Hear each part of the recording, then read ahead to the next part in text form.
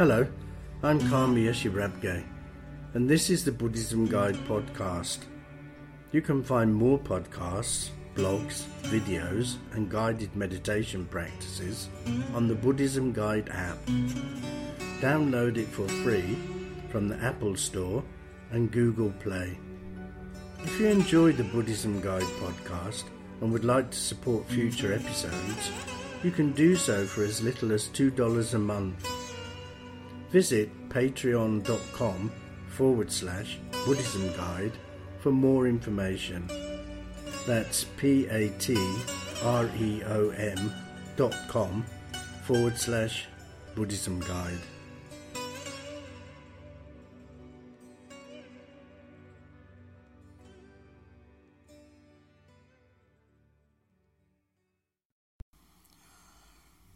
So in this episode I talk about the 4 great torments and the 5 poisons. And the teaching is taken from 100 verses of advice from Padampa Sangha. So this verse reads, "Birth, sickness, aging and death flow on, a river without a bridge. Have you prepared yourself a boat?" So the human beings go through 4 great torments, which is birth, old age, sickness and death. And all of these stages, 4 stages, will bring suffering to us. So although birth is the start of our life, it's also the start of our suffering. It's the start of the physical suffering and mental suffering. So physical suffering we can do quite a lot. We can look after ourselves, we can eat well, we can do exercise. So there's a lot we can do. But obviously this body is going to break down. It's made up of millions of different parts. So obviously the parts are going to start breaking down at different points in our life. And there's not much we can do about that. But in Buddhism we talk more about the mental suffering. And this is what we're talking about here, really. The 4 torments cause us a lot of mental suffering. When we're born, of course, we go through a lot of suffering. We can't communicate. We can't put across what we want. Everything is new to us. We get scared and frightened of everything because we're just starting a new life. And as we grow older, we become sick. And of course this sickness is also going to cause us mental suffering. And then old age, of course in old age we get set in our ways. We don't want to change. So it's at the old age where a lot of suffering comes in.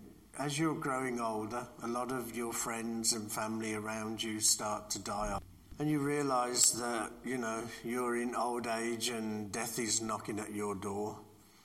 And in death, if you haven't dealt with all your attachments and everything, then of course death is going to be a difficult time for you, because it's a time where I don't want to leave my friends, I don't want to leave my family, I don't want to leave my money or my possessions. So death is also a time that brings a lot of mental suffering for us. So it's like this suffering, these 4 torments are like a fast flowing river. And we're on one side of the river, and the reduction of suffering, being able to reduce our suffering, is on the other side of the river. And there's no bridge across that river. We have to get a boat, and we have to take a boat across that river.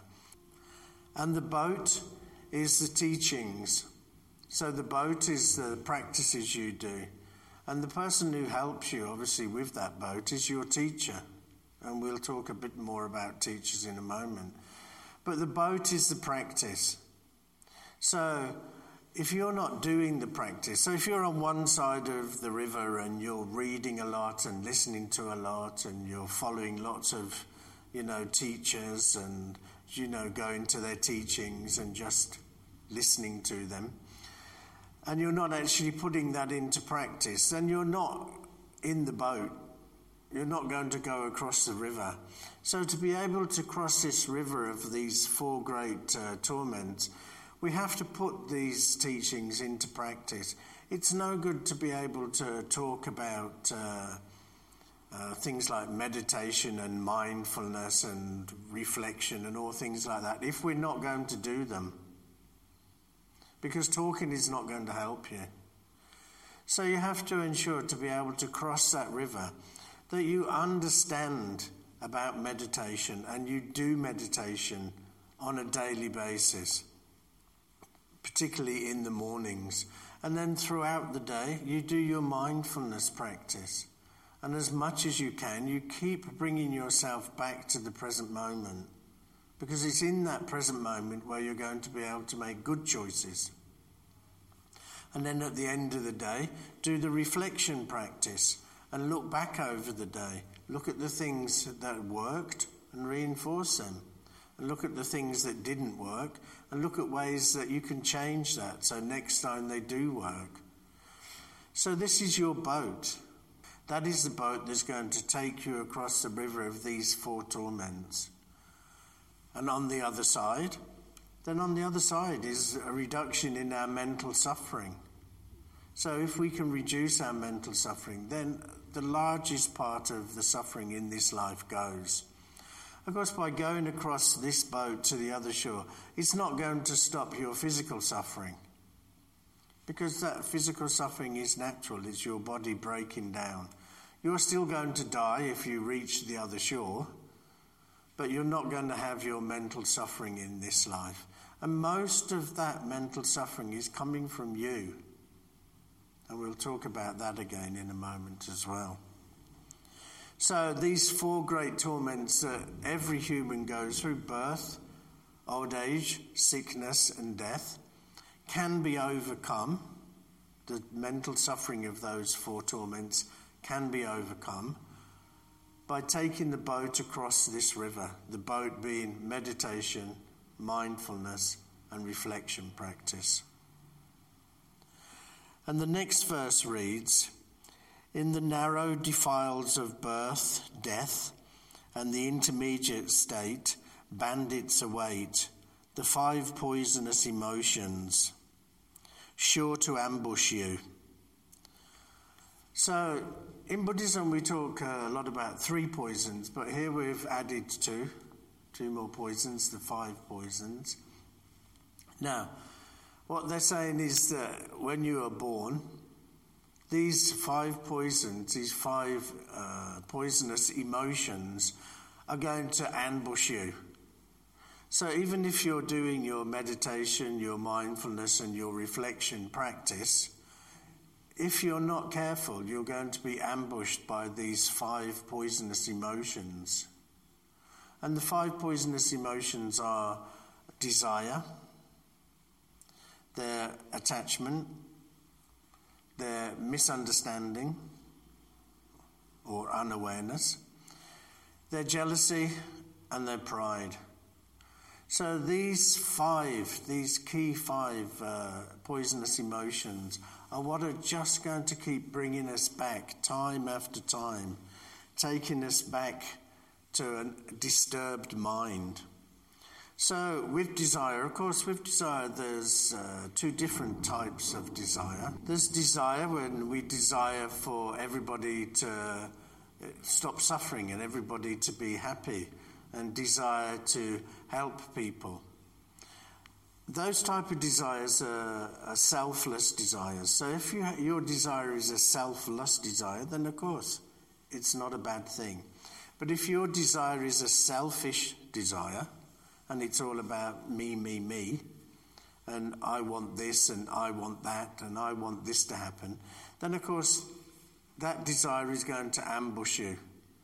If you're not careful throughout the day, if you're not keep bringing yourself back to mindfulness, then this desire will creep in and this desire will keep pulling you back, keep taking you back across the river, back to the other shore, away from where you want to be. So we have to stay mindful. So with these desires, don't start controlling us. You know, we've all been there. We've all seen something that we like, that we want, that we think is nice, that We may not need it, but, we want it. And we just think about it constantly, all the time, keep thinking about it and keep looking at it, and the desire grows and grows. And then we can't think of anything else. So instead of focusing on compassion and empathy and trying to be a good person, what we're focusing on is our desire, our greedy, clinging desire. So the next one is attachment. And of course, attachment is always going to bring us mental suffering. And with attachment, there is no good attachment. Like with desire, there was good desires and not so good desires. With attachment, there is no good attachment. All attachments are bad. If you're attached to something, it means it is definitely going to bring you mental suffering later on. If you're holding on to your friends, holding on to your family, or clinging to your belongings or your bank account or your sense of identity, all of these are going to change in time. All of these will stop. Your family and friends will either move away and die. Your possessions will break down. Your identity will be taken away from you when you do something wrong. All these things are not permanent things, so no form of attachment is going to help you. Every part of attachment is going to bring you some sort of mental suffering, either now or in the future. So there is nothing good. So that again, when we're being attached to something, it's taking our mind away from meditation, mindfulness and reflection. We're unaware of the way the world really works. We're unaware of the way our mind works. We're not even sure ourselves how our mind is working. We just blindly keep following it. And one of the key parts of unawareness is cause and effect, where if we understand that things cannot happen without a cause, so there's a cause of something, there'll be an effect. So this helps us because whatever choices we make, we know there are going to be consequences for those choices. We know that whatever we're going to do, something is going to happen from that. Also, when we learn about cause and effect, we also understand that things are not just happening to us for no reason. It's because of a cause. Many times you can hear people say, oh, why is it happening to me? Why is that doing to me? Or, oh, this is a bad day. I'm having a bad day. Oh, poor old me. It's all about me again. It's all about being selfish again. So when we're looking at cause and effect, we're looking at, okay, what caused this?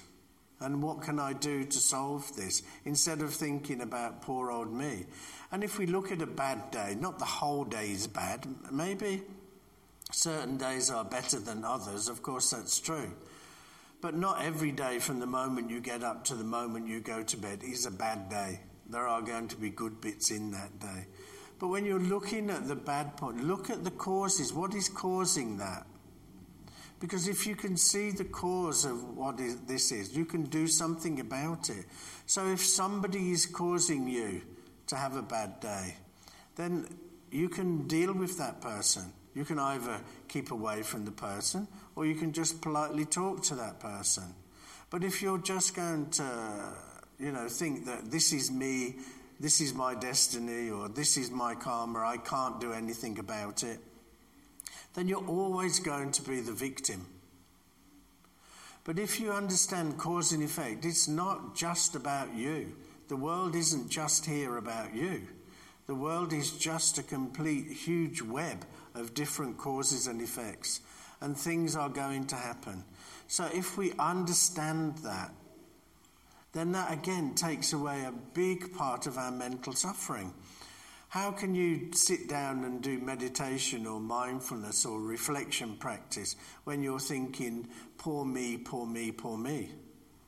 Again, you've been hijacked by an unawareness of the way the world works. And if we look at pride, again, pride can be split into two different ways. There is the pride that we have for our friends and our family. Again, it's a selfless pride. If you have children and they achieve something, you're proud of them. Of course you are. And why wouldn't we be? We should be. It's selfless pride. So there's not a problem with that. But the problem comes when it's selfish pride, when it's ego-driven pride. Because once our pride becomes ego-driven, then we start to think again, me, me, me. We start to become narcissistic. We start to think that, I am the best person and, I do the things the best. I mean, we only have to look at some of our politicians these days and we see how narcissistic and how proud they are. So when you have this type of ego-driven pride, again, it's hijacking you. It's taking you away from what you should be doing. It's taking you away from your mindfulness. It's making you believe that you are the best person in the world at doing this thing. You may have been doing your job for 20 years, but it doesn't mean that now the way you do it is the best way. In those 20 years, the world has moved on. If you haven't moved on, then clearly you're not doing it in the best way. And you can't say to people, oh, you've only just started this job and I've been doing it for 20 years. You can't tell me anything. That's just ego-driven pride. And this pride is going to take you away. It's going to take you out of your boat. And jealousy as well. And again, in jealousy, there is no good jealousy. You can't say that, this is good jealousy and this is bad jealousy. There is only bad jealousy. And jealousy just means that, we're not contented with our life. If you're content with your life, if you're grateful for what you've got, then there'll be no jealousy. You wouldn't look at other people and think, oh, I want what they've got, or I want to be them. Jealousy is such a destructive emotion. There is nothing good that will ever come out of jealousy. It will just drive you to do bad things, to say bad things. So jealousy is most definitely going to take you away from your practice of meditation. I mean, just imagine you're really jealous of this person and you sit down and try and meditate. And then what's in your mind? Jealousy. And then that jealousy is also going to stop you being mindful, because you're going to be thinking the whole time about this thing that's making you jealous. So that jealousy is going to hijack you. So these 5 poisonous emotions are 5 really dangerous things that are going to pull us away from where we want to be and take us away from the direction we want to go in. So these 5 should be kept clearly in your mind. And out of the 4 torments and the 5 poisons, who can help you? A teacher can help you. A mentor. Somebody to guide you. So when we're looking at trying to find a teacher, first of all, you have to make sure that that teacher isn't just a good talker, a person who's well read and then he can just tell you what he's read. The teacher has to be doing the practice. If your teacher is not doing what he's teaching, then he's not a good teacher. The teacher must be putting it into practice. A teacher can't just say, this is for you to do, and he does the opposite. This is not a good teacher. So first of all, we have to ensure that the teacher puts what he teaches into practice. Then we have to listen very carefully to what is being said. And once we've listened to what's being said, then we need to do the practice. So find a good teacher, check that teacher out. And a good way of checking out a teacher is looking at the teacher's students as well as the teacher. Is the teacher doing what he's preaching? That's a good thing. And what are the students? Are the students also trying to follow what the teacher is saying? Again, if the students are trying to follow what the teacher is saying, that is also a good sign. So when we listen, to the teaching, we have to listen very carefully. And in Buddhism, we talk about a cup. If your cup is upside down and you try to pour water into it, nothing will go into that cup. So if you sit in the teachings and you've switched off and you're not listening to the teacher, then it's just like you're pouring water into an upturned cup. Nothing is going to go into your mind.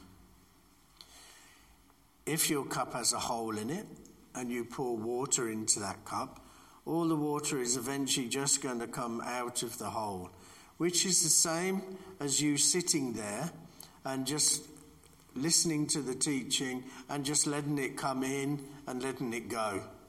Nothing is going to stay in your mind.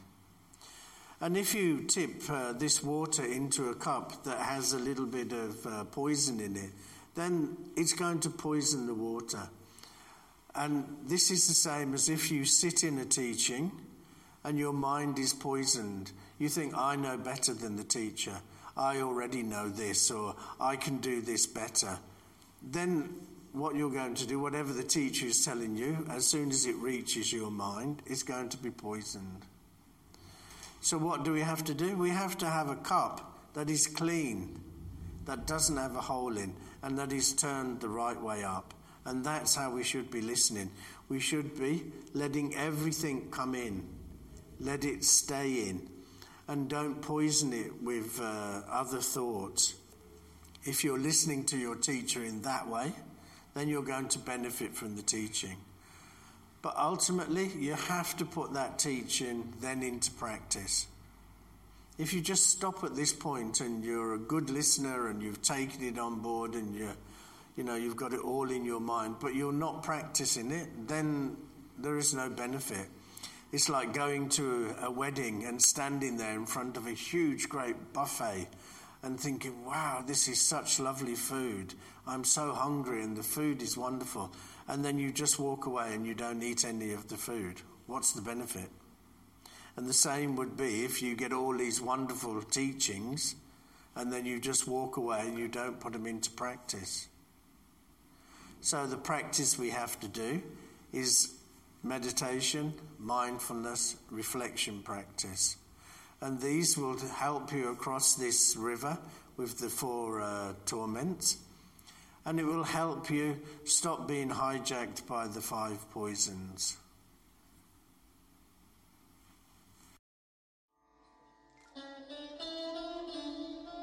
You can find more about this and similar subjects in my books, The Best Way to Catch a Snake, Life's Meandering Path, and Ripples in the Stream.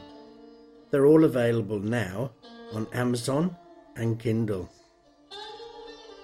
Could I ask you to please rate and review the Buddhism Guide podcast, as this will make it easier for others to find us. So, until the next time, thank you so much for listening, and bye.